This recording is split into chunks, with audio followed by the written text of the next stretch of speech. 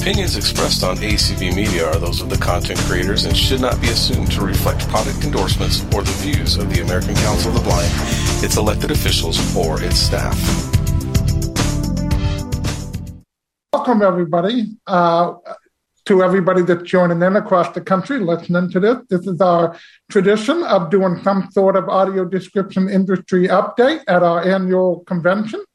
And while the past few years we have focused on streaming services, we decided to look at a different perspective and look at more television broadcast and cable broadcast because there's a lot of ways to get audio description, and we wanted to educate the consumers who don't necessarily use streaming or who can't afford to have all these streaming services, or who just have a TV with the digital antenna or a cable box and don't want to give up their cable, for instance, if they're, into sports. So we wanted to make sure that we educated those on a multiple number of ways to get audio description.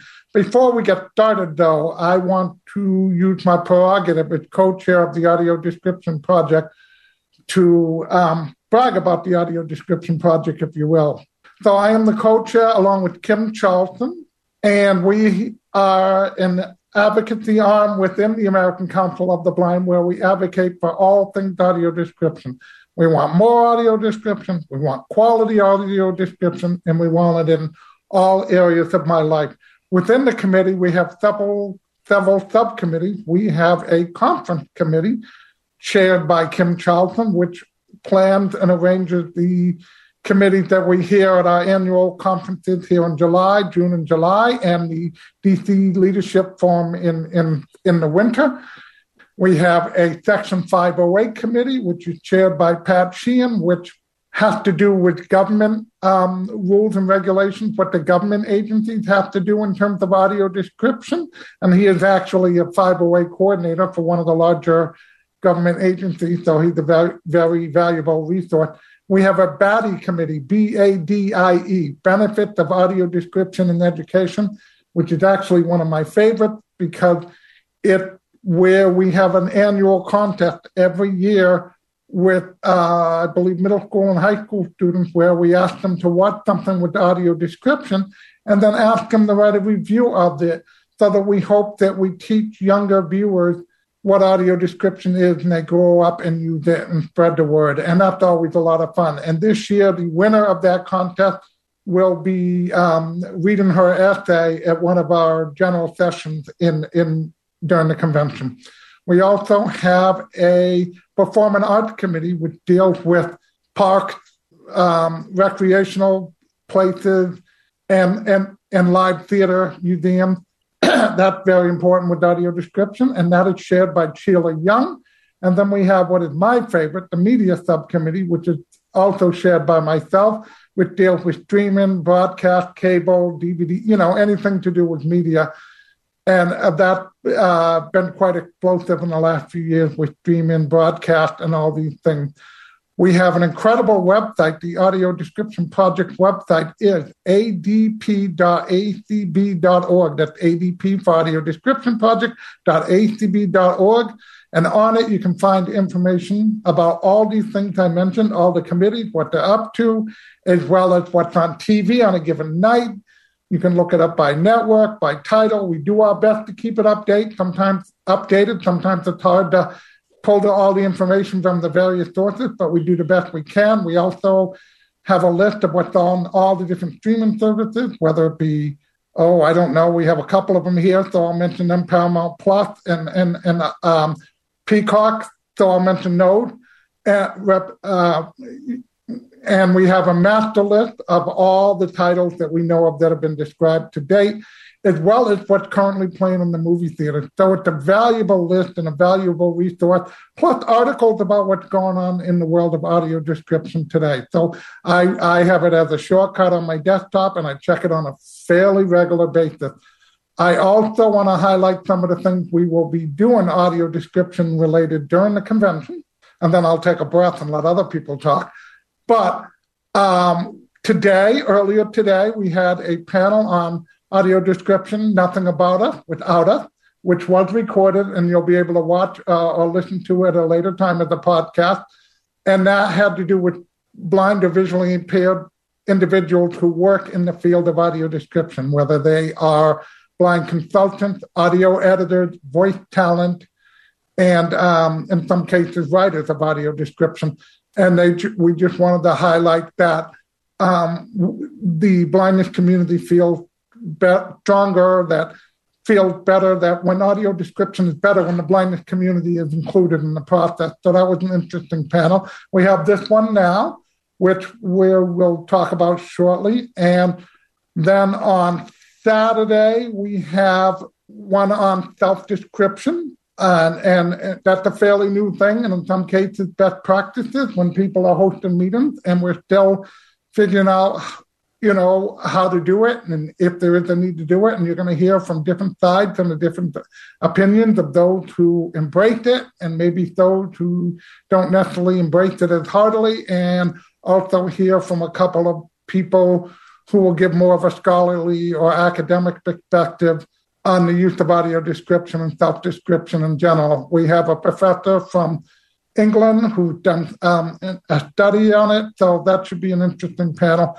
And then potentially, I say potentially because we're still working on getting all the stuff we need and the clearances we need, we will have West Side Story streamed on air, audio only, for those who want to hear West Side Story with audio description. And I say potential. It's 90% in the process, but I just want to make sure. So stay tuned for emails from Janet Dickelman, who will be updating everybody on those on the latest in those areas.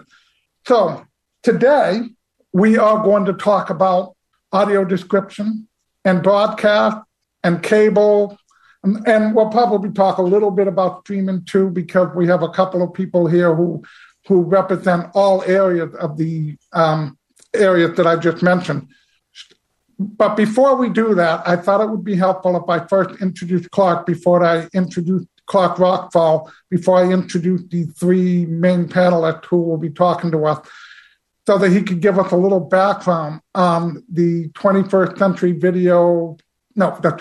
Century Communication Video Accessibility Act, so he could explain to you what our rights are, what we can expect in terms of audio description, in terms of broadcast, cable, and the accessibility of the devices themselves that give us the audio description.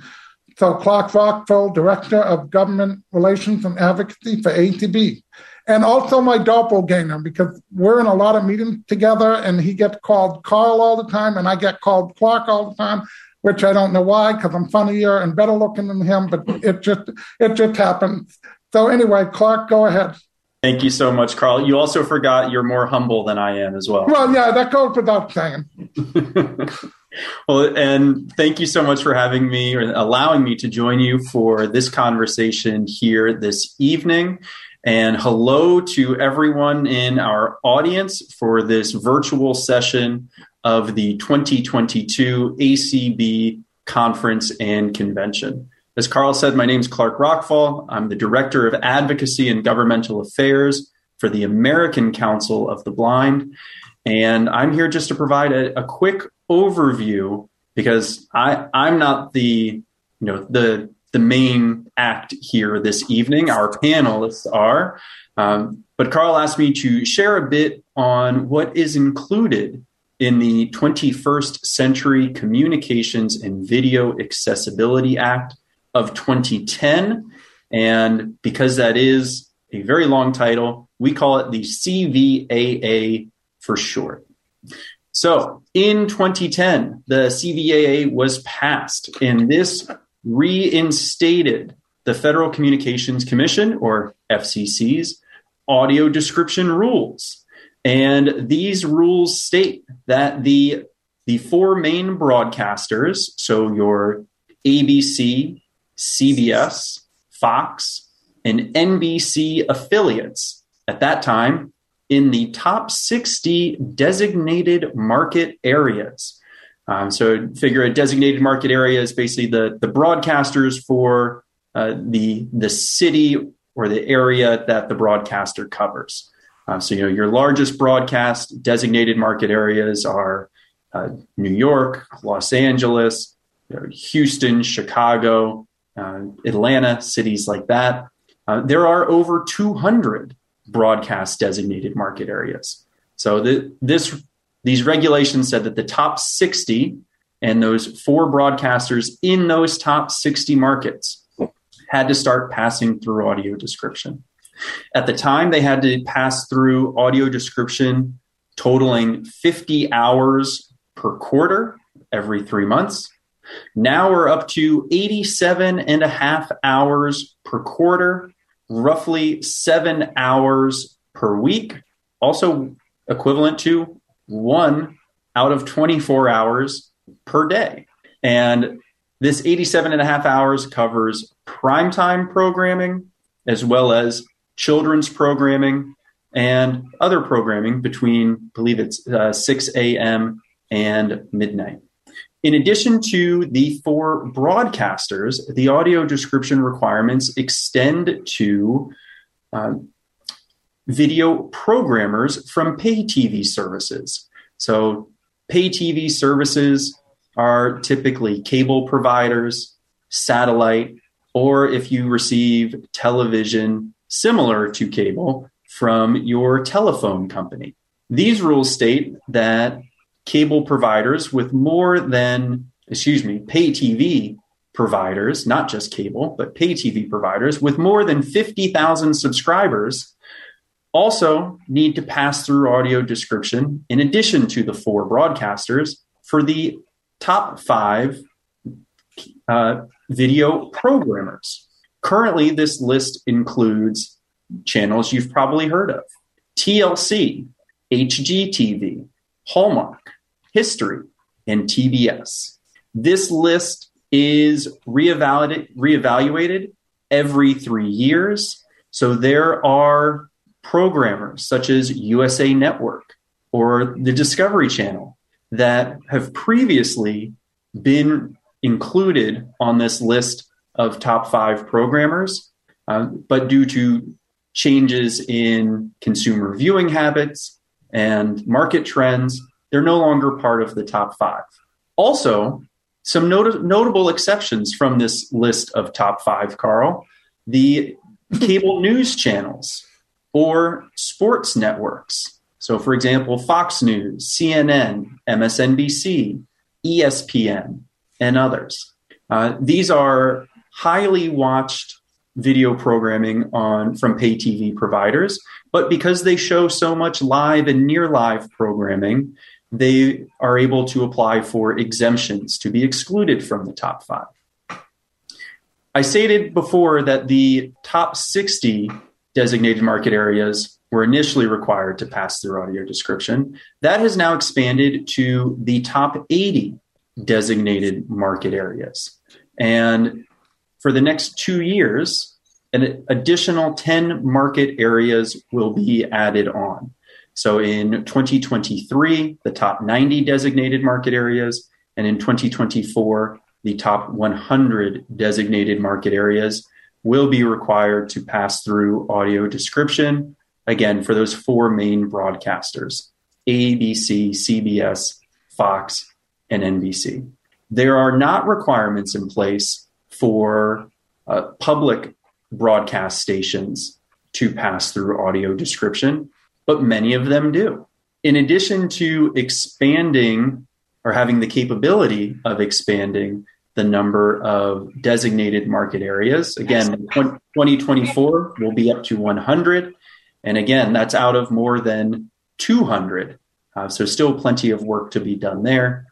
The FCC has also expanded the number of hours. I stated we're now up to 87 and a half hours per quarter, roughly 7 hours per week, 1 hour per day. The FCC has now reached the maximum extent that it can expand the number of hours that they can require for the pass-through of audio description for broadcasters and pay TV video programmers. All this audio description is great, Carl, but it wouldn't be as impactful for you, me, and our audience if there also weren't requirements for consumers to be able to access audio description. So also included in the CVAA were requirements on video playback and control devices. So think your televisions, set-top boxes, and even devices used to stream video content over the internet, laptops and computers. Ever since December of 2016, if these products are designed for the purpose of receiving and playing back video synchronized with audio, they must be designed with accessible user interfaces.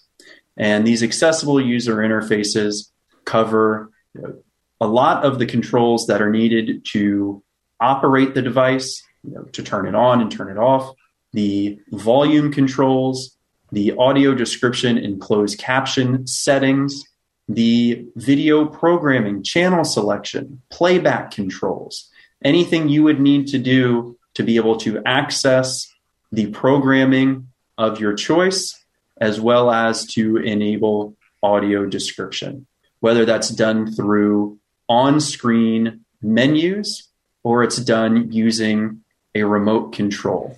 It has to be an easy path, an intuitive path to be able to activate audio description and use those player controls. So, Carl, that's a quick overview of what is included in the CVAA as it pertains to the Federal Communication Commission's rules for audio description and the accessibility of video user interfaces and playback controls and devices. Well, thank you, Clark. You're definitely a better public speaker than I am. So before I introduce the panelists, I want to let everybody know that we will be taking email questions, and if we have time, some questions from some of the participants who are viewing this. And if you want to send a question, you can send it to advocacy@acb.org. That's advocacy@acb.org. Keep your questions short and to the point, and we'll do our best to get to your questions. So I am pleased to announce that we have 3 panelists representing at least 5 of the 9 entities that Clark mentioned required under CVAA, and some of them even represent more than those 5 channels, and we'll let them talk about that as they introduce themselves. But I will first give you a brief description of each participant. And in no particular order, this is just how I happen to memorize them. And if I missed anything in your bio, I apologize ahead of time because I'm doing this from memory. So first we have Lori Samuels, who is the Senior Director of Accessibility at NBC Universal. She leads strategic accessible projects to do inclusive design and best practices, and also train digital access platform providers on best practices. She also fostered a culture of diversity and disability inclusion and fostered executive partnership within NBC. Next, we have Martha Heller, who joined Paramount Global in 2020. She is the Vice President of Government Relations and Legal Counsel for Paramount Global. Before that, where she represents Paramount Global in front of government agencies such as the FCC and other agencies, and advises Paramount Global on government policies and issues relating to them. Before that, she served in many leadership positions at the FCC, including being division chief at the Media Bureau, held a senior management position with the Enforcement Division, and was legal advisor for former Commissioner Clybourne. She was formerly a partner at Wiley LLP and got a law degree from the University of Virginia, and also attended Cornell University. Next, we have Janet Ritt, who is the Director of Government Compliance and Regulation, and also the head of the Center of Excellence for Accessibility, which she created. And it's her vision and her vision that drove and created the Center of Accessibility. She wrote all the guidelines and all the policies that are in the Center of Excellence. She also worked across the whole division of Warner Brother Discovery to advise them on accessibility and best practices. She brings a unique perspective because not only is she in charge of accessibility, but before this, she ran an IT department and also was a writer and producer, and she's able to bring all her skills and knowledge from all her previous backgrounds to work with people of all different backgrounds to foster inclusivity and best practices and accessibility. So we are very honored and proud to have Janet, Martha, and Lori on this panel. Thank you very much to all three of you for agreeing to join us. We're just going to do an open style of communication where we all jump in as we see fit as I ask questions, and each panelist can choose whether or not to ask the questions as they see fit. My first question to you guys is, first of all, which company do you represent? What channels do you represent? And what are you playing in terms of audio description, the types of shows and media? And if you feel comfortable, how many hours do you think you're currently doing in audio description? I'm happy to start. Hi, I'm Lori. I represent NBC Universal, which is a large umbrella over lots of brands. I think we have a total of 36 or something at counting. But that includes, of course, NBC entertainment, sports, and news, as well as cable brands like USA Network, E, Bravo, Sci-Fi, and our streaming service, which is Peacock. We're absolutely thrilled to provide audio description, and we track that, of course, on the NBC entertainment side. All of our scripted television programs from Universal Television do have audio description. We well exceed the number of required hours, about double in this last quarter of the required hours. Some of our shows that include that are, classics like all the Chicago series, Law and Order, SVU, American Ninja Warrior, Weakest Link, and many others. We also have provided live audio description for special events, such as the Macy's Day Parade, the Christmas tree lighting upcoming right now. We've got the 4th of July fireworks special, which will have live audio description, planning for the Emmys as well. And then we, of course, did the Olympics and Paralympics primetime audio description that was live as well. So, and you're winning an award for your coverage of the Special Olympics. That. Yes, thank you. Congratulations. Yes, thank you. And I'll just say real quick, this is the first year in my memory as a blind viewer that I can remember having the ability to watch, because all the different networks participated, that I had the ability to watch the Emmys, the Grammys, the Oscars, and the Tonys. And who'd have thought I'd get to see Will Smith slap Chris Rock without the description? But anyway, and it's been interesting, and we'll talk about this. So I had to ask you, Carl, did they describe that?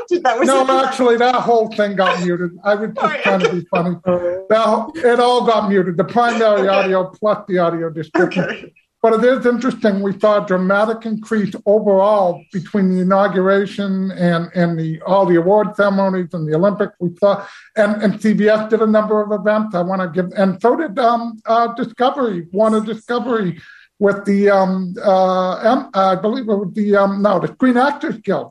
Yes. So all three participants on this list did a dramatic increase in live audio description, which was fascinating. So, Lori, or not Lori, I mean Martha or Janet? I'm happy to jump in next after Lori. This is Martha Heller with Paramount Global, and thank you, Clark and Carl. I meant to say that in the reverse order. Sorry, guys. For having me here tonight. It's always a pleasure to do events with the ACB. So Paramount Global has a number of different media properties in the United States and across the world, as the name of our company suggests. I'm going to focus, for purposes of this panel, on the CBS television network, given the focus on traditional media for this panel tonight. But in addition to CBS, we also own a large number of cable networks, 20 some odd different cable networks that include, for example, the Smithsonian Channel, the MTV networks, Comedy Central, and a whole list of others that I'm sure will come to mind in a moment. And then we, beyond that, we have streaming properties as well, as Carl alluded. Our flagship is Paramount Plus. We also have a Showtime, which is also one of our networks, but we also have a streaming application for, similar with BET, another example that is both a programming network that has a streaming platform as an outgrowth.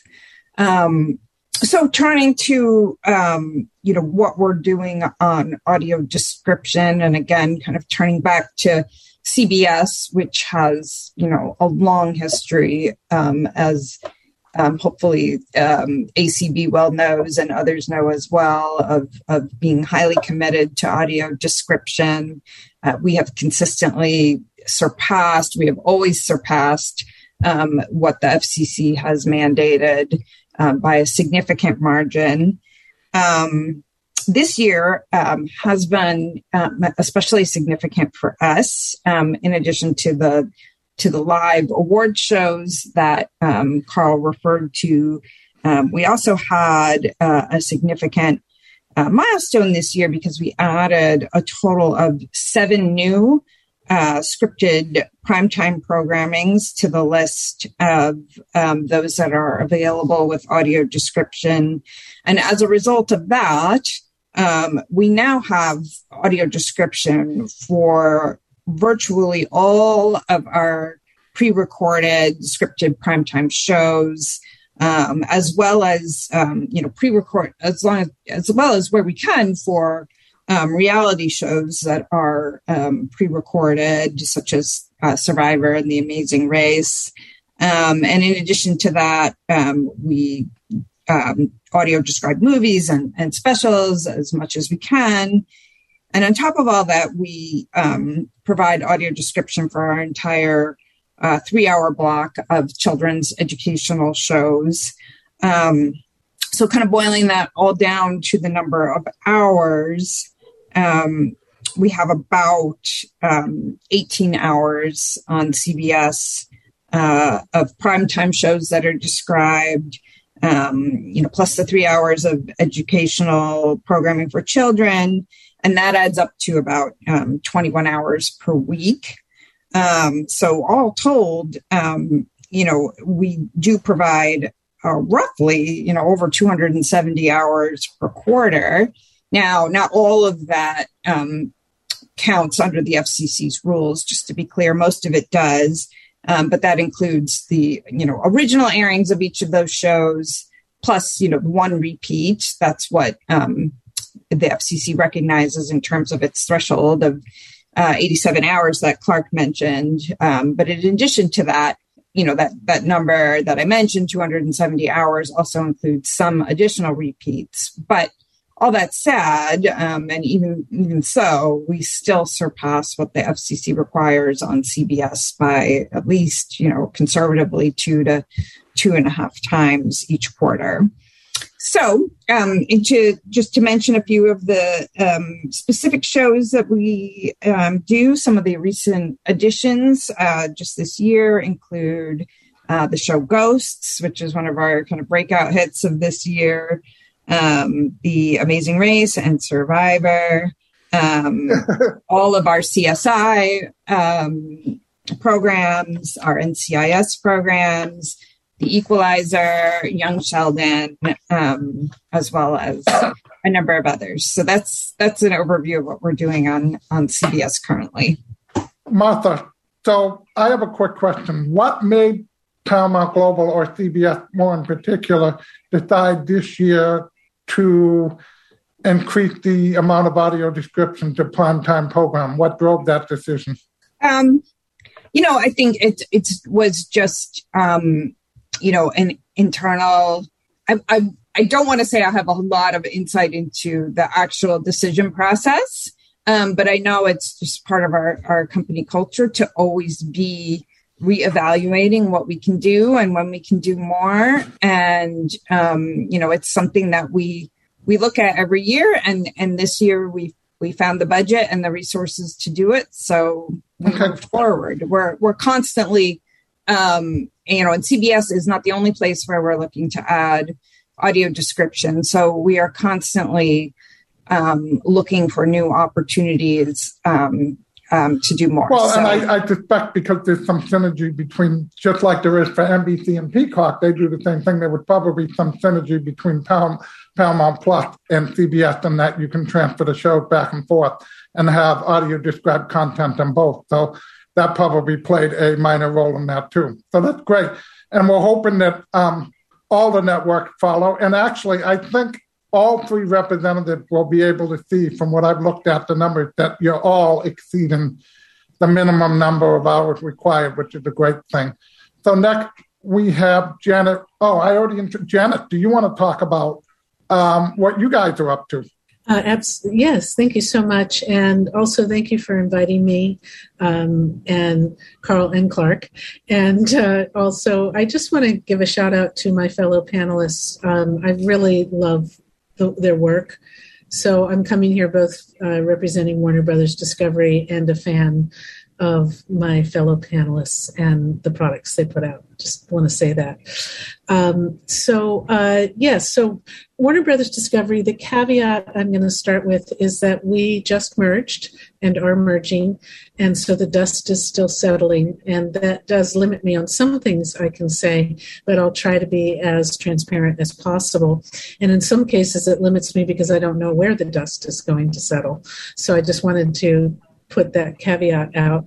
And but the good news is that it's two companies that are complementary that have come together, and both sides are doing audio description, believe in audio description, and as you said, exceed the required amounts. So for that, we have more networks, as you said, that are on the list.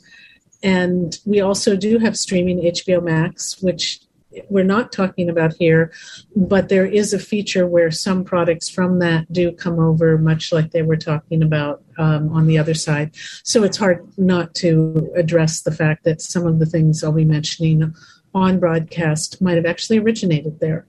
And it's an interesting feature of that. So that includes for TBS, which is on the list, and TNT and True TV, which have fallen off the list, but we still audio describe. Discovery, that's fallen off the list, but still audio described. HGTV, and quite a few other things, as we mentioned. The Discovery Channel, it includes a lot. And then we have we look at the originals, we look at the acquired content, and then, as you said, the live content, like with the SAG Awards, which is very exciting and went over very well, not only with the audience, but we were really happy about it too. And there is that sense of satisfaction of doing something innovative and new. So some of the series that we can talk about on TBS, things like Snowpiercer on the original side. We do describe, and I'm only speaking because there was a little concern about speaking about too much about numbers again when we're merging. But just looking at the last quarter, 100% of our originals, over 1,500 hours of AD, and TNT, I won't get into the numbers, but and True TV, but exceeding. And again, that commitment to originals. On the Discovery side, and I do want to give a shout out to them. We're just all getting to know each other, but I really love what I'm seeing, so it's very exciting. But I'm also quoting with great authority on some of the things with them, so please forgive me for that. 3 of our networks do fall in, HGTV, TLC, and TBS. We do go over the required number of hours and strive to do so, and that's the key to it. And some of the shows include 90 Day Fiancé, Street Outlaws, House Hunters, just pretty much every popular show they have. And then we get into the acquired series and movies. So some examples on TBS would be an example from HBO Max, The Flight Attendant, which has now made its way to broadcast. And so the AD came with that. Also Titans, Harley Quinn, are DC films because we are also DC. I should say that about us.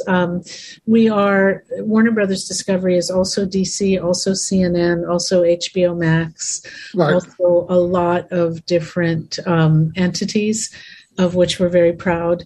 And then we get with Discovery a lot of sports, which we also have. So I personally am very excited about that.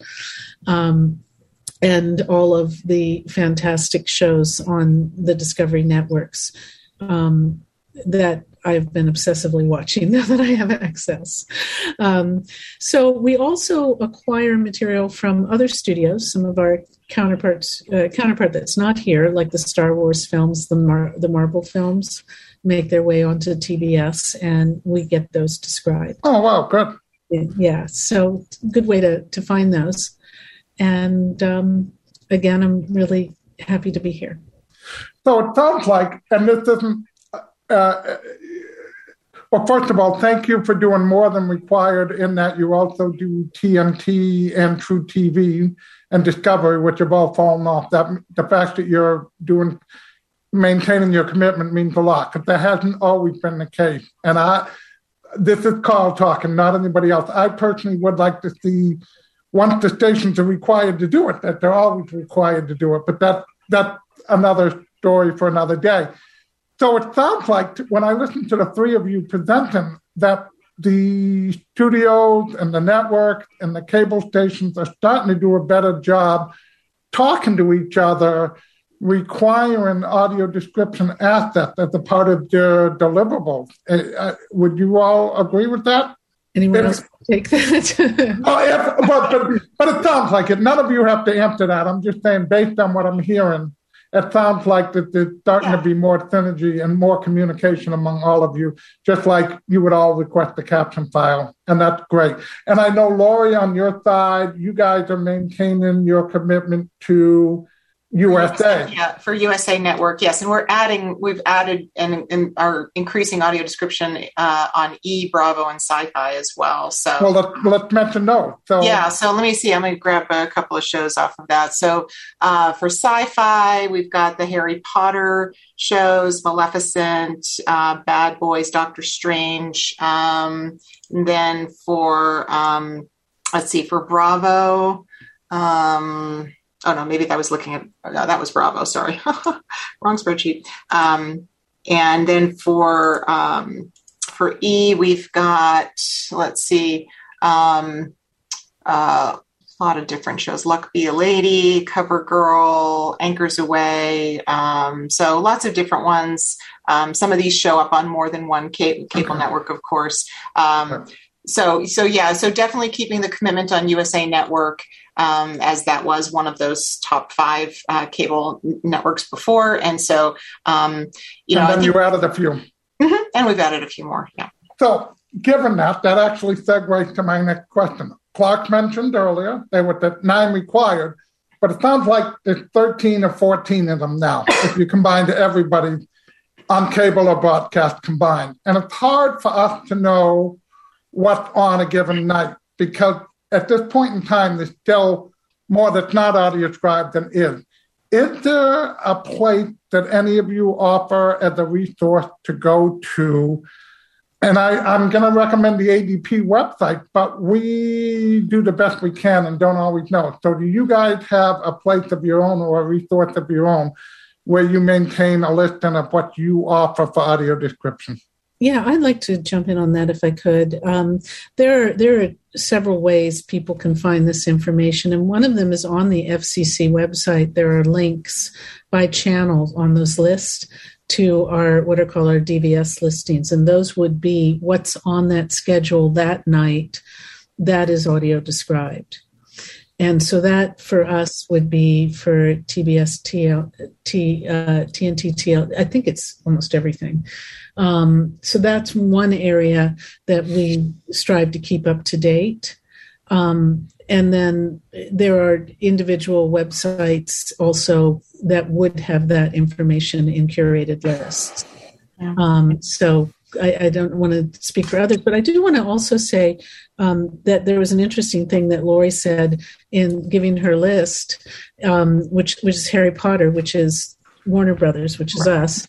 And so there is an example of some handshaking across the room here that makes me very happy to hear because I'm a big Harry Potter fan. And I was going to mention the FCC.gov website for audio description as well. That's a great place to kind of get each of the major networks.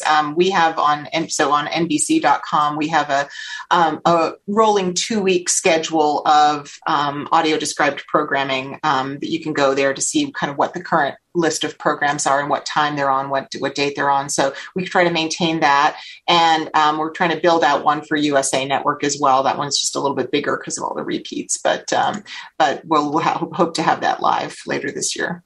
Right. Yeah. And I also think it's really wonderful the way that all of the different studios are settling in, if I may say, to find the best way to do this. I don't know about the others, but I watch what you do. I'm a fan, as I said. I watch what you do, and where something is innovative, I do bring it up.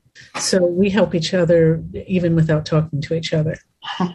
Yeah, at least on our end. But yeah.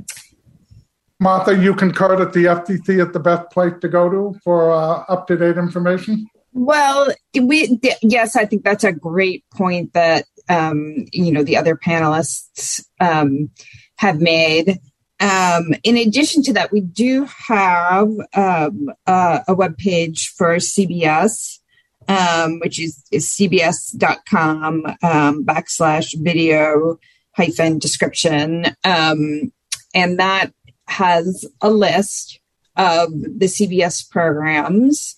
Currently, it needs to be updated a bit. That's something that we are working on right now to bring it up to date with, the new programs, the new network programs that I've mentioned. So it's not exactly up to date right now, but it is a resource that we have and that we are currently revamping as we speak. Okay. And I guess just also kudos to ACB for maintaining your website. The Audio Description Project website is a fantastic resource, and I look at it all the time just to get intel for myself, and it is just a remarkable resource. So I want to encourage people to look at that. It gives a great overview of what's going on in the industry. So I would be remiss if we didn't give credit to our webmaster, Fred Brack. That is awesome. Who does that website for all of us. So I want to make sure he gets the credit he deserves. Thank you, Fred. Thank you for doing the programming on my Friday night, every Friday night with my wife. So my wife and I sit down and see what's there, and we try very hard to find something we're both like. And that can be a challenge because she doesn't necessarily want to watch Star Trek Discovery, and I don't necessarily want to watch, Running Away with the Bride or whatever it is. So anyway. May I jump in on one thing too? This is an example of where I'm learning all of our different sides. Discovery.com also has information about audio description on TLC, HGTV, and Discovery channels. So I wanted to make sure that I added that to the mix here. Thank you.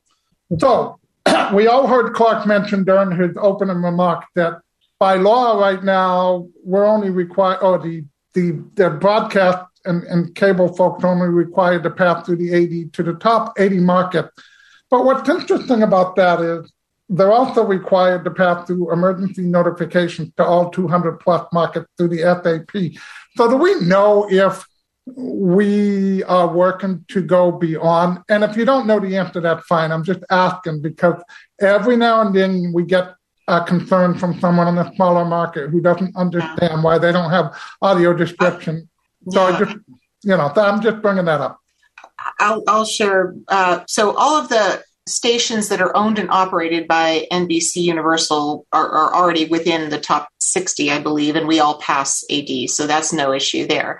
I think beyond that, then we have affiliate stations and we may have some smaller markets there. One interesting thing, I'll just sort of anecdotally somewhat during the, I guess it was the Beijing Olympics when we were doing live audio description, we had some social media hashtags out that I was kind of keeping tabs on to see if there was any feedback and about the audio description. And one gentleman in rural Georgia let us know that the audio description wasn't working. So I kind of messaged him and we got it out to our engineers, and this was a pretty rural area, and got anyway connected with the affiliate station, figured out the technology. Our engineers worked on it and got it working, so he was able to enjoy the rest of the Olympics. And it was he was so cute. I was posted a little tweet about how all of Georgia now had, or all of rural Georgia and Macon had audio description, so it's very exciting to see. So sometimes it just takes finding out if we're missing something and getting the engineers to go tackle it. So, well, maybe I'll just jump in next because I don't think this question is necessarily specific to Janet because she doesn't have the broadcast issue. So what my answer is similar to Lori's. So we have, of course, our O&O stations, right. And all of those pass through audio description. Beyond that, we don't, we leave it up to the discretion of our affiliates, as long as they're complying with the FCC rules. We don't necessarily mandate that, or we don't mandate that they go above and beyond what's mandated by the FCC. So we leave that to the discretion of our affiliates, which I think is appropriate given the scope of the rules. But that said, I haven't heard a lot anecdotally, certainly about affiliates that we have that don't pass through audio description. But again, since we don't require that, I don't have an answer for sure. Okay. Yeah. And I would say on the Comcast side, we're proactive about educating our local engineering teams for those markets that are kind of further down the list. And so, and definitely we are currently passing through in a lot of markets that are not yet required. So that, when you educate them, because this is further down the question list, but I might as well bring it up. For instance, I got a complaint recently, and it wasn't NBC, but I'll just use this as an example. We got a complaint about another network who they only heard the audio description out of the left channel only, and it was probably, if I had to guess, because the local station didn't encode it properly through their encoder, the audio signal through the encoder. So how much is there education in what audio description is and how to do it properly? Because to be honest, the consumer doesn't care that NBC and CBS and ABC and Fox and the cable networks only own markets in the top 50. They don't understand that. Yeah. I'm fortunate I live in the top 8 market in Boston. Uh-huh. But if I live in Biloxi, Biloxi, I don't know what market, and I don't know. And I'm not necessarily asking for answers if nobody feels comfortable. I'm just bringing up, not only do we want it in all markets, but sometimes, it'll interfere with the Spanish track, or it'll be in the right channel and not in stereo. So those are just, so when you do try to extend it to all markets, maybe we also educate the affiliates. And I understand the affiliates aren't necessarily required by law, but just educate. No, I think that's very important. And I think that's kind of getting into your next question about the affiliate stations. And I would say, what I've observed and seen in practice is that we are, especially on the engineering and operations side, we have a very excellent relationship with the owned and affiliated station engineers. So, the owned stations, they use a common system for AD distribution to their audiences and MVPDs. So that's the owned stations. That's a common system. The affiliated stations might use different methods to supply AD. So some might be unique to the station. Some are used across an entire station group. But we work in partnership with our affiliates to sort of on the engineering side to assist them with how to receive the AD signal from NBC. And then we offer technical guidance and share best practices on how they might provide AD. So definitely there's troubleshooting that goes on. But there is, and again, it's not exactly governance, but it's definitely close technology partnership and collaboration. Great. And I know, I don't know if Janet, you have anything to add? Oh, well, just that it's an interesting situation to be the intellectual property provider to someone like Lori or someone like Martha, in that we have to make sure that what we're including is encoded correctly so that when they get it, it's received in a way that's useful to them. And because at that point they're the multi-video, what's called the MVPD provider or carrying down the affiliates. I'm not talking rogue, sorry. And that then becomes their responsibility, but we want to give them things that work. And so we look pretty carefully at that. And that would be, because we really, as Martha said correctly, we're not NBC, we're CNN, but we're not NBC. And, that in TBS, it's different.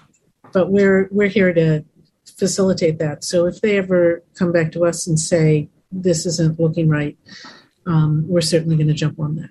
Great. Martha, you already said on this topic, unless you have anything else to add. I just want to say, I definitely hear your concerns. I think what you're saying makes a tremendous amount of sense. And, I appreciate you making those points, Carl. On our end, we do also try to have, robust communications with our affiliates. We make resources available to them so that they can collaborate with our engineers to troubleshoot, to discuss issues. And the only thing I would add beyond that is that we also do work to keep in communication with them about what our offerings are. We notify them, for example, so that they're all aware and on the lookout when we add a program with audio description, when there's going to be a special, when we're doing something live. And on the flip side, we let them know when we're all, if there's an event, which is, rare, of course, but when there is a time when we're having a technical issue and are not able to pass through audio description. So we're very much in regular communication with our affiliates about what's going on at the network level. Yeah. Well, thank you. And it's encouraging to hear what all three of you said. So I do appreciate that. And I know it's not easy. Haven't formerly worked for a broadcast network myself. I understand some of the challenges. So now, to that effect, the FCC requires that all the stations have a captioning contact. So people, if they're deaf or hard of hearing, usually know who to reach out to if there is an issue, because sometimes it's just a matter of letting the engineer know they forgot to turn it on. I'd literally have called the station and had this situation rectified in 5 minutes. It was just an oversight. It wasn't intentional. So how would you suggest, if people are watching something or they want to bring to your attention a concern about audio description, is there a way to do it? I think this is an area that needs a little more attention, honestly. I think, we have customer support help center on NBC.com, also on streaming Peacock and Vudu, but and we're plan to add more information there on an accessibility statement and have information on help topics on audio description, but that doesn't always address kind of those local station issues and various other. It's not. I think this is an area that we could all do. I mean, I feel like we could do better, frankly, and just in terms of making it clear who do you reach out to, because it's a confusing mix at times, right? I saw this during the Olympics. It was do you talk to your local station? Do you talk to your cable provider? Do you deal with your AT&T dish provider? Who in the chain is responsible? And it was challenging to track down for folks. I mean, I do say that when we found out about an issue, I think we were very diligent about troubleshooting those and trying to solve for them. But honestly, I think this is a space that needs a little work to be transparent. Yeah, I'll jump in on that too, and echoing what you said. Yes, the accessibility statements will have a contact email, a contact point. In many cases, we have actual ways people can reach out, but usually by email or a contact form. And for us, again, being a content provider, it's always an interesting thing. If it does come to us, we can try to help, but there's this whole media supply chain. And so that is something that I think it's really working together to figure out, the best practices for that. That's a real governance question in itself. Yeah. But I will say that the spirit and the will to help is definitely there, I think, with all of us. It's figuring it out. Okay, great. Go ahead, Martha. I'm sorry. I think it's really interesting listening to those answers, and especially Lori. I really appreciate your insight on that. Based on your experience with the Olympics, it sounds like it was pretty eye-opening. We do have resources at the network, and we're working on making that a bit more robust. But it is not an answer to that, complicated web of things that can go wrong. But on the webpage that I mentioned before, there is a phone number, and if anyone happens to call it, they might recognize the voice of Mark Turitz, who is our 24/7 dedicated problem solver and advocate and champion on all things accessibility for our company. He's working on adding an email address to that webpage so that consumers can send individual concerns, questions, complaints. But yes, I do think that it's a valid point that can't. It's perhaps not a centralized enough way to make sure that questions are going to the exact right place at any moment. Yeah, and I would also add that when we, with our customer engagement teams, and there's a real dedication to help people, that also requires training to deal with the community in a way that is sensitive and inclusive. And so we work on that. But when you combine that with the fact that it's going across our industry in a media supply chain to different places, I think we would just ask people to, the feedback is fantastic, but also understand we're dealing with some complexities there. I also want to just shout out to, Comcast has an amazing accessibility support center, fully staffed. So I think if anyone's in the Comcast footprints, you can certainly, that's a great first line of contact. You can dial 1-800-XFINITY and say accessibility, and you'll be routed right over to the contact center for accessibility. And they are all, fully staffed to handle any accessibility questions. So that's a great resource to have. No problem if an NBC issue goes there, it'll get routed back to us. So we honestly do that too. Oh, go ahead. I'm sorry. Oh, well, I was just going to say, I think another thing just to kind of, as I was talking to our people internally about this issue, I do think that it's, the volume of concerns and complaints that we get about audio description are much fewer and further between than what we see on closed captioning, which is just, it's just by the nature of the service has, a lot more potential glitches, things that can go wrong at any given time. I think with audio description, if you use, for example, the FCC's informal complaint process as an example, the number of we've received, virtually no complaints through that mechanism about audio description, whereas, closed captioning, there are just, as I think as diligent as any company is, there are just always, by the nature of it, things that okay. So Martha issues. So Martha is telling all the blind folks they should complain because they get no complaints. That's not what I meant. No. All kidding aside, I am saying if you have any issues and concerns, please do let the FCC know. Because Martha's right. I know for a fact that they don't get, and it's not that they're complaints. I shouldn't call them complaints.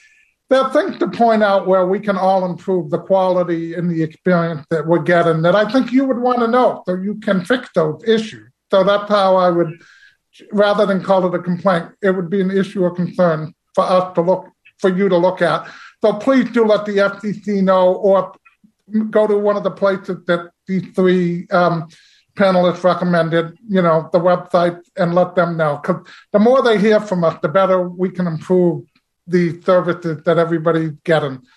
I guess what I meant to say was that it works well overall. I know, Martha. I did that. I would put in words in your mouth, and I would just try to have fun. I would like to quickly jump in on that, though, because we do have a very good process for that. I'm really proud of our teams. If something does come in, we don't get that many, I hope, but we do have a good process for that. But we also, if we do hear about it directly, whether it's through one of our customer engagement teams or through the emails or through the websites, it's very high priority.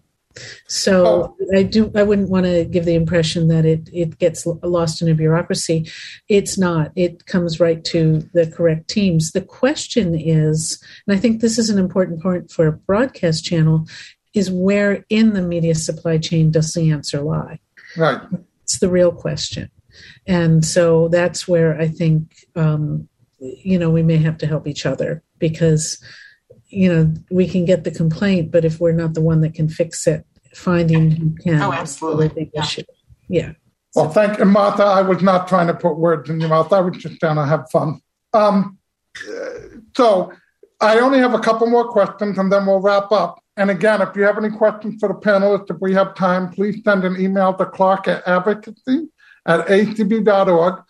One other question is that, we hear concerns from the community from time to time that the sound quality of what the person who doesn't use audio description is higher than that of those who use audio description, whether it be, surround sound versus stereo or mono. We might get stereo or mono while the other folks get surround sound. Yet, ironically, the blind folks are the one community that invest in the surround sound because, hearing is very important to the blind community. So is there anything that's being, and if you don't want to say anything, that's fine too, but is there anything that's being done about that, so that we can have parity within that area? Yeah, I can speak to that. I got this directly from our very smart audio engineers who work on audio description. So I'll just read verbatim because I won't get it right if I don't.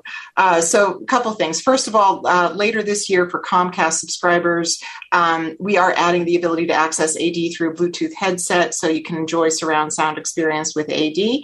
And then kind of more on the innovation side, so that's pretty near term. Next generation TV audio systems have the capability to very much improve the AD experience for audiences. So is that AST3? Yeah, so experimentation is underway now to test how a describer might be automatically mixed over the main audio stereo or surround soundtrack and made available to listeners by a global or on-request selection on the TV or set-top box.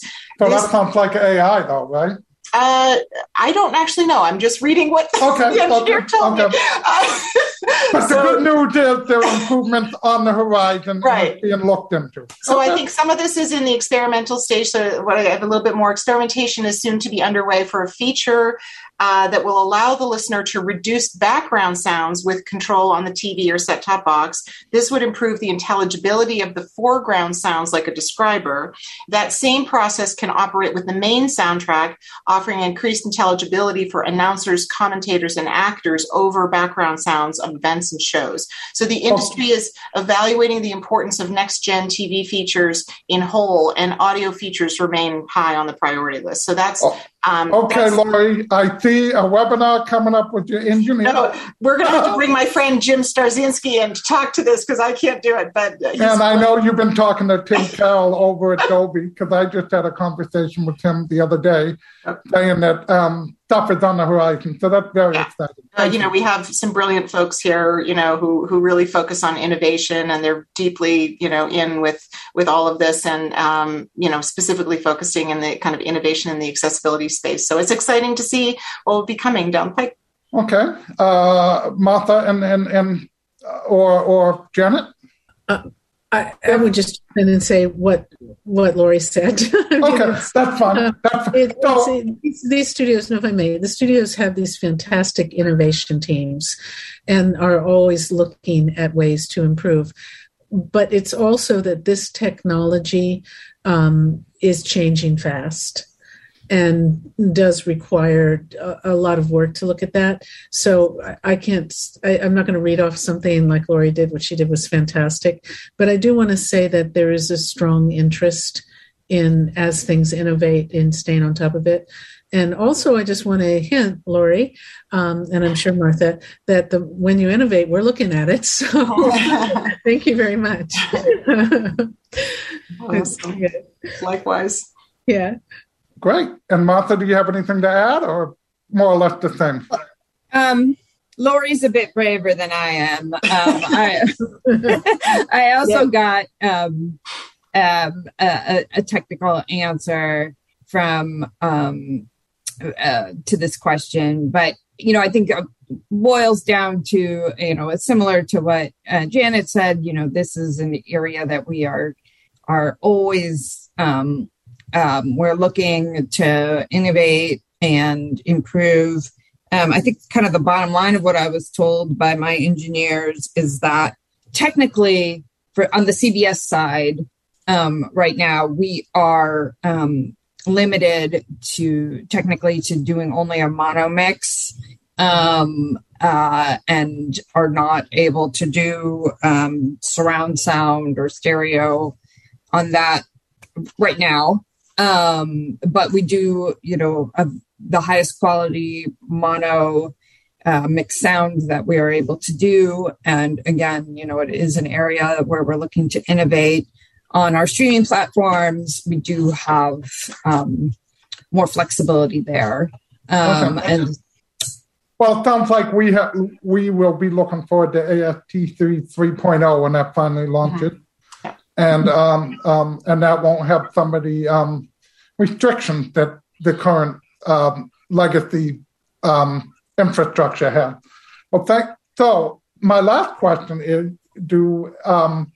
are there any innovations that we just talked about what in terms of sound, but are there any innovations or any other things you see on the horizon that we have not discussed about audio description that any of you feel comfortable or even if you don't know that are any coming, what do you foresee coming in the future of audio description? I'd like to just say something about, I wouldn't exactly call it innovation, but just sort of a shout out to our teams One of the Warner Brothers pictures that I happen to love a lot, which is Dune, has a fantastic audio description on it. And what I particularly loved on it was that the audio description made the movie an entirely different experience. And so what we've seen is that there are a lot of users who do not rely on audio description choosing audio description for that movie. And because it's a very complicated book and almost unfilmable because everybody had things in their head, and the script for the audio description really carried that kind of sense of backstory in it. And I hadn't seen that before. So I think that there's not only the technical things we can talk about, but the fantastic work that some of the vendors we all use are doing. And I'd just like to give a shout out in that case. I would agree. I think also, in addition to innovation, I think we're working to make this more ubiquitous, more standard operating procedure, as we collaborate and content goes all over the place to every which way in the ecosystem. It's important to keep the audio description with it, to make sure we're asking for audio described titles.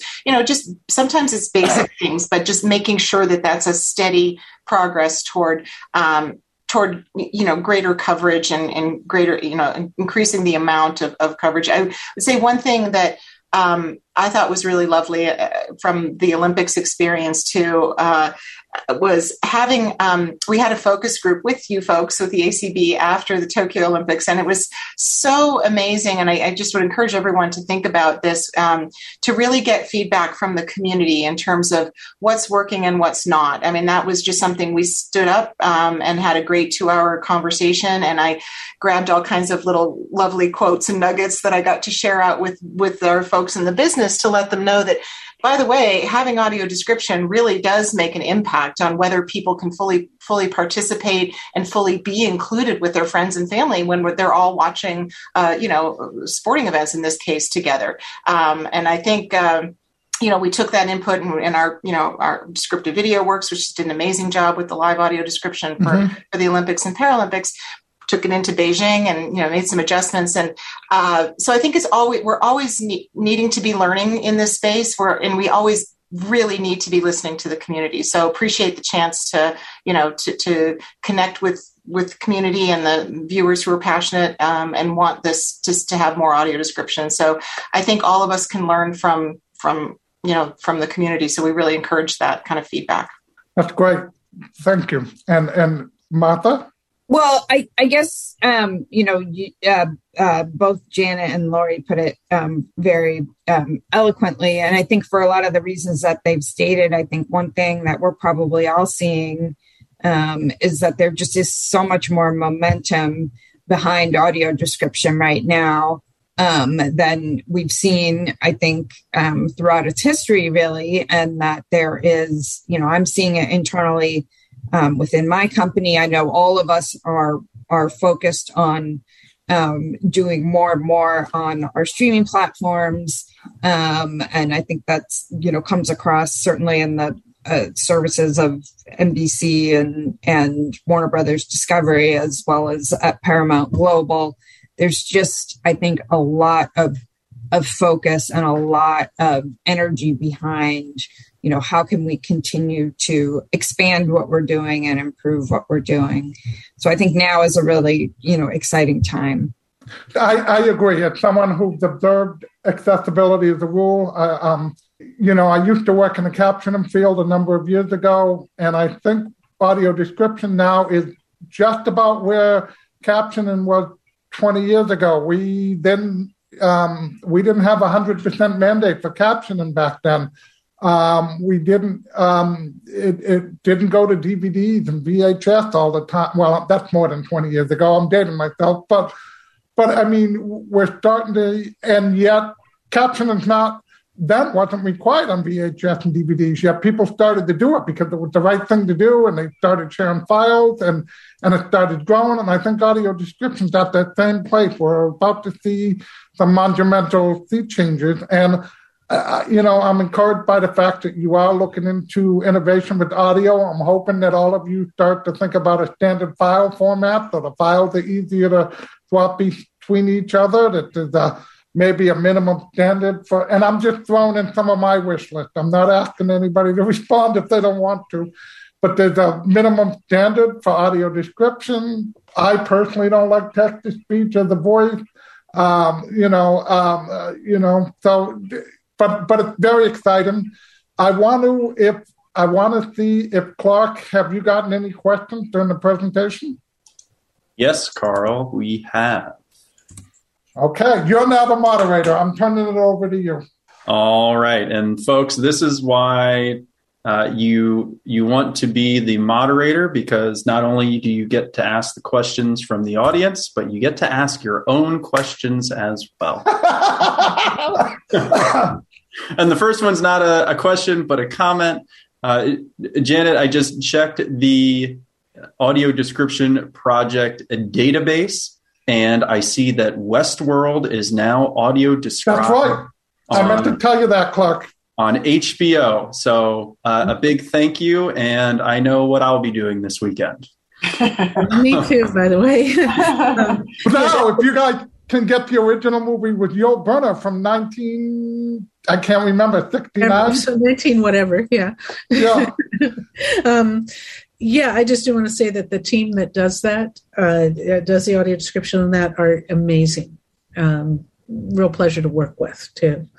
So and that's a great segue for our first question. So Carl mentioned earlier that the audio description narrators, Norma Jean Wick and Tony Ambrosio, who voiced the audio description for the Olympics and Paralympics this past winter and summer on NBC, were nominated and were awarded an Audio Description Project Award. So question first for Lori. When you are, procuring audio description services, just like any other service with vendors, there are providers that do it better than others. How do you ensure high quality audio description? Yeah, great question. I mean, obviously we've had great experience working with the folks at EDW, and as you recognized, I forgot to call out, Clark, I think my favorite tweet from the Olympics was one that you made, which was that without audio description, ice dancing would simply be soothing music on TV. Sorry. Oh, I love that. Okay, maybe Clark is smarter than me. I don't know.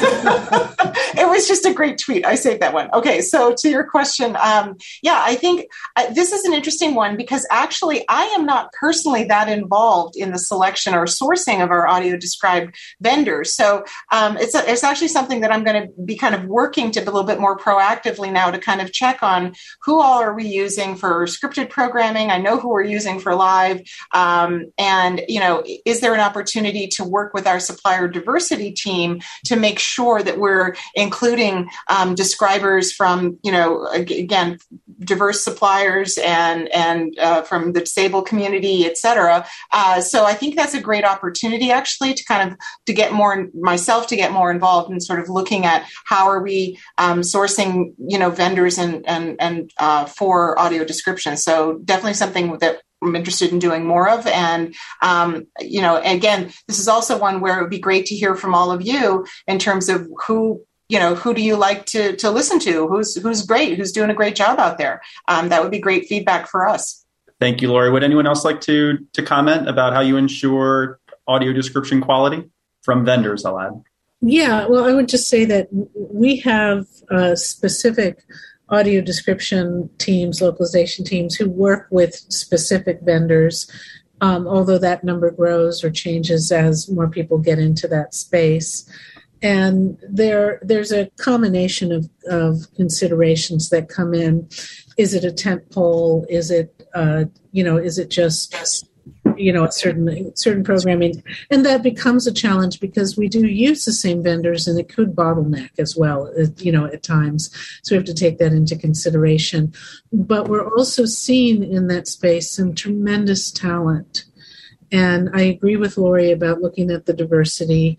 We also look at vendors who they are actors in their own right. They are writers in their own right.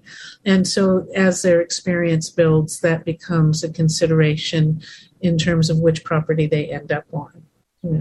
Great. Thank you. And folks, there is still time to submit additional questions if you email advocacy@acb.org. Clark? Yes. Yeah, I just want to jump in real quick. You mentioned that NBC receiving an award or the two narrators, I should say, are receiving an award for the Special Olympics. I also want to acknowledge that Mark Turret from Paramount Global is receiving an award for his a Lifetime Achievement Award for his dedication to audio description. So while we have Martha and yes. folks, I just want to make sure we acknowledge that as well. Thank you for that, Carl. And Martha, the next question we have is for you and CBS, but other folks are welcome to answer as well. And first, again, I'd like to commend CBS and Paramount on their commitment to audio describe nearly all of their primetime lineup. But a question that we received here today and that we often receive from our members: what about daytime television? What are the networks doing to provide audio description for daytime television? And I know who submitted that. Well, I guess the truth is I don't know if we have any plans with regard to daytime television. I mean, I think, that we are always looking at, and making our decisions about what to describe. I mean, first of all, I guess, a daytime programming is not always network programming, right? So it comes from different sources. It comes from a lot of that programming comes from, syndicated vendors. So it's a slightly different animal than than CBS network programming. And I would say, beyond that, there may be some plans in the works to add description to some of those. I don't have insight into all of our business plans, but I do know that we are always thinking through, have to think through in terms of, resource issues, where is adding audio description going to be the most valuable, and where are we, going to get the most bang for our buck in terms of adding it. So I know that, always goes into our decision-making process. I think another challenge with daytime programming in general is, couple things. I mean, the production schedules and operations are very different for daytime television as opposed to, primetime or evening, because, you're talking about programs that are like near live or live, that kind of gets you into the live territory more, a lot of news, a lot of talk shows, and then you've got kind of soap operas. So again, I think you'd have the quantity would be quite different, and the pace of having to turn it around would be quite different. I mean, the turnaround time on something like a daily soap opera is so different than something like a scripted program that's on kind of a cadence of production, and so that shows on and airs on prime time. So I think you'd have challenges there. It's not impossible, of course, but I think you'd have some challenges in terms of the frequency and the turnaround time for anything that's scripted, and then a lot of live, or near live programming that's on daytime. Mark, do you have one quick question? Because it's 6:25, and I want to make sure Katie gives the closing CEU credit code and that we wrap up. So do you have one quick question left? Can I jump in? I'm sorry. Yeah, go ahead. Quickly before that, I do want to say that one of the advantages we have over the networks where we have the programming going on TBS or on TLC or things like that is that there aren't a lot of the kind of programs they're describing where they're near live.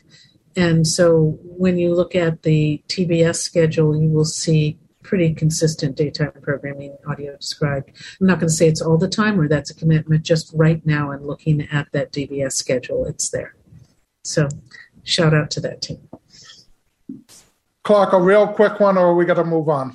Real quick one, the last one. I think from the questioner, this is more a comment than a question, but I'll phrase it in the way of a question. Do all of your broadcasters and video programmers commit to provide audio description voiced by humans as opposed to text to speech? That is our practice.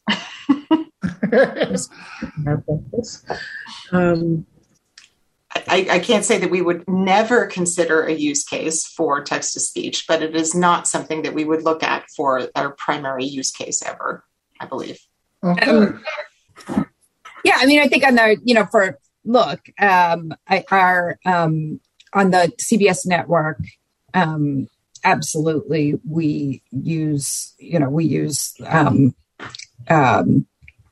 live traditional voice, human voice, audio description. I can't say that we would never consider it on any platform. I understand the concerns about it, but it is also a technology that I think holds a lot of promise in terms of the ability to really increase the volume of audio description that's available. So, while we are not using it currently, I think it is something that everyone in the industry is taking a close look at because it has a number of benefits in terms of expanding the service. Okay, I'm going to thank Lori, Martha, and Janet for participating. I think we saw that all three of them represent organizations that have a serious commitment to audio description. And I am thrilled that ACB and the Audio Description Project have a relationship that is mutually beneficial to each other, where we can continue to work on audio description. And I want to thank everybody also for tuning in and adding to this great panel. Thank you. Thank you so much, Carl and Clark. Great to be with you, Janet and Martha. Likewise. Thank you so much, and very great to be with both of you. Same here. Thanks, everybody. Thanks all. Have a great evening. Bye. Have a good night. Bye-bye. Bye. Thank you.